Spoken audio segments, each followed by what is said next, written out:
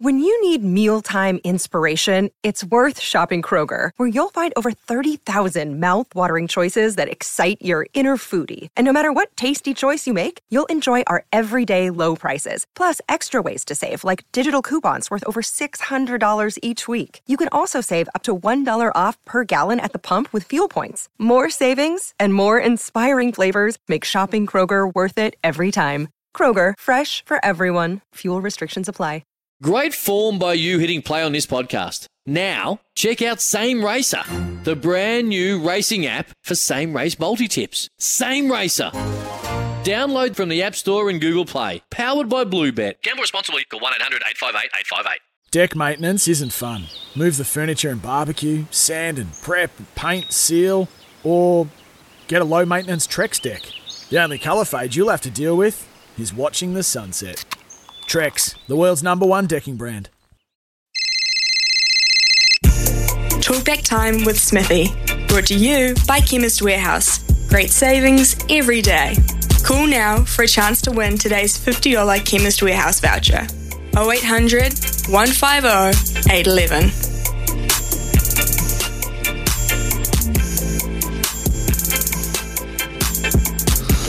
9:33 here on SENZ, and yes, we had a caller in just before who said, will we be doing a ball-by-ball commentary of the Test match? Yes, we will, including Craig McMillan, who you just have heard from, including Jeremy Coney.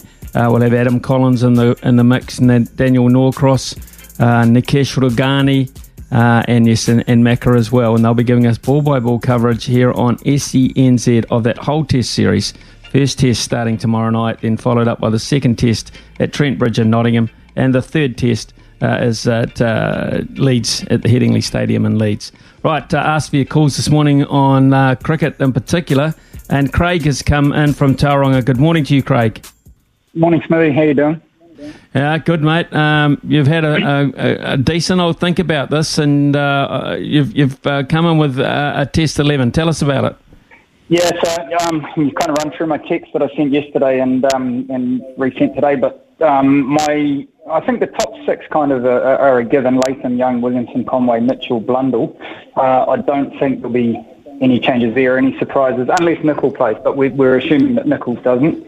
Also assuming Bolt doesn't. It's the makeup of the bowlers that's kind of interesting, really. So what I think Stead and Williamson will do will be de Grandhomme, Southey, Henry, Wagner, Patel. No room for Jamieson. That's what I initially thought, but after listening to you and other experts, you've got to find a place for Jamieson. I'm a Jamieson fan, so I would have him in, and I personally would leave out de Grandhomme. I think Mitchell and de Grandhomme, there's not room for both of them, so you have to rely on Mitchell to pick up those all-rounder overs. So that's what I would do. I don't think you can leave Wagner out. I think he just gives that point of difference, like he's just so much heart. And I would never have left Patel out after he took those 10 wickets. We've run a New Zealand Black Caps team for years, always having a spinner. We had Victorian for years. We've always made room. So even in New Zealand conditions, I wouldn't have left Patel out. I don't think they will leave him out over there. So, yeah, so for me, my 11, those six that I said, followed by Jamieson, Southey, Henry, Wagner, Patel. That's how I would select it. But I just don't think they'll leave de Grandhomme out. I think, for some reason, I just think Stead and Williamson will want him in there somewhere. So it could be that Wagner's unlucky. That's kind of my thoughts. Yeah, I totally agree with you. Now, this de Grandhomme Jamieson spot is an interesting one for me. I would like to see Wagner play as well, because I know what Wagner will give you, and that is an attitude, and he'll continue to go at the English players, and he could be a little bit awkward on the slope at Lord's. But I also see a room for height, and I see a real space for Jamieson of 12 months ago when he, in English conditions, was outstanding. Remember his performance to win the World Test Championship, were part of that group. So, I mean, at that point, he was rated as one of the biggest up-and-comers in world cricket. What has happened since then, I absolutely do not know. I don't see any vast changes in his action. I don't see too much changes in anything else, apart from the fact he's just not getting people out. and he's going for plenty of runs in the process. So that is a worry, but I'd gamble with him. I think I'd gamble with him, Craig. And the fact that I'd gamble with him, I don't think there's a lot of difference. I mean, de Grandhomme is a fair batsman, we know that, but he's a hit or miss player. So what you've got to weigh up is Jamison's ability, all-round ability, with de Grandhomme's all-round ability. A good Jamison with the ball, to me, outweighs a good de Grandhomme with the bat, because you've got to get 20 wickets at the end of the day. So I would take a punt on that, but I'm also with you that Gary Stead and Tom Latham and Kane Williamson always sort of err on the side of experience and past performance and the devil they know. So I tend to think that you're probably right there. I think you're right. Yeah, just one thing you said then about Jamison and what's changed with him. I think he came in such good form and took so many wickets so quickly. There was only one way for him, which was down, I guess. He just came in so hot. But that potential's still there. I definitely think he's worth persisting with. Like you said, the height gives you that difference, and Wagner gives you that point of difference. So for sure, I'd have those guys. But yeah, well, let's see what Stead and the senior players decide and what they're going with. I wouldn't be surprised if the Grandhomme's there. No, I wouldn't be either. Absolutely would not be. So that was Craig from Tauranga. Thanks, Craig, very much for your call this morning. And Tony from Southland has joined us. Tony, good morning to you. Good morning, Smithy. Couple of points. The Duke ball that they're going to be playing with, is it more renowned for swing or bounce, and especially at balls?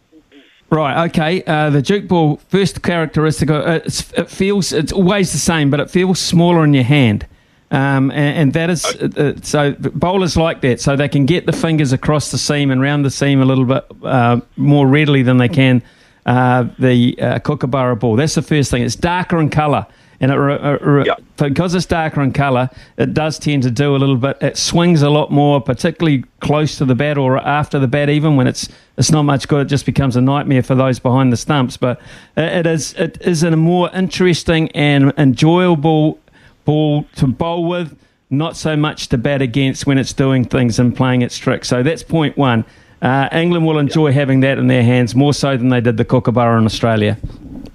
Yeah, so when they play in Australia, when they're playing the Ashes in Australia, they play with the Kookaburra. When they're playing in the UK, they play with the Duke, and obviously on the continent, the Duke as well. That's absolutely correct. That leads into, obviously we've got to take 20 wickets to win the Test match, because if you don't take 20 wickets, it's very hard to win. You've got to have a wicket-taking bowlers. Who do you believe would be the more proficient at taking those wickets, Jamison or de Grandhomme, with the Duke ball?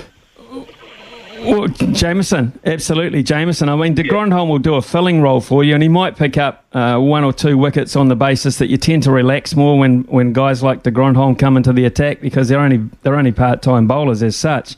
So you tend to your mindset, just even though it shouldn't, it takes you just your concentrations, and that's when they cash in, when you just switch off for a moment or two. So, but day in, day out, I mean, if you're looking to get people out, I mean, that's Jamison's job as such. De Grandhomme's job is to be an all-rounder and contribute part-time with both things. Jamison's job is to get people out, and up until 6 to 8 months ago, that is exactly what he was doing, Tony, and it's got me a little bit baffled. I would play him. Yeah, I'd play him. He'd be the point of difference. And the reason why I'd also like to see Wagner there is he's a match-winning bowler if we have to bowl, especially him in conjunction with the spinner on the last day, if we're bowling on the last day. I think the batsmen, the top 6, tend to pick themselves, given that we've lost Nicholson. So that's my thought. Tony, I appreciate it. Just while you're still on the line, I'll tell you a little bit about Neil Wagner. And Brendan McCullum.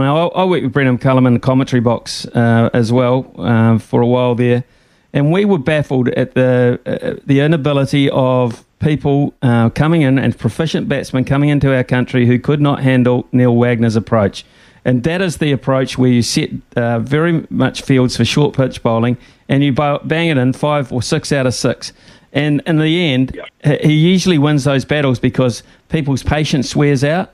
and he wears them down. Now then, I will bet you right here and now, McCullum will be expecting Wagner to play.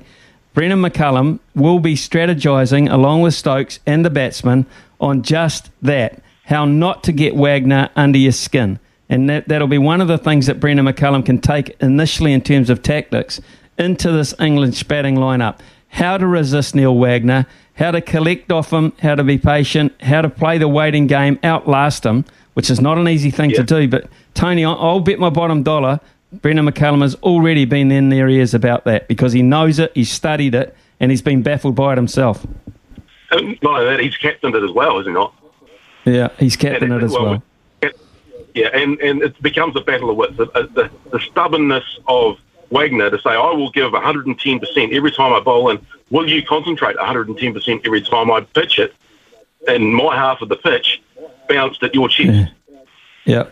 If he bowls from the, I can tell you, if he bowls from the member stand end, he's got the slope in his favour, and therefore when he bowls short, the ball will tend to come back at right-handed batsmen just out of the normal angle.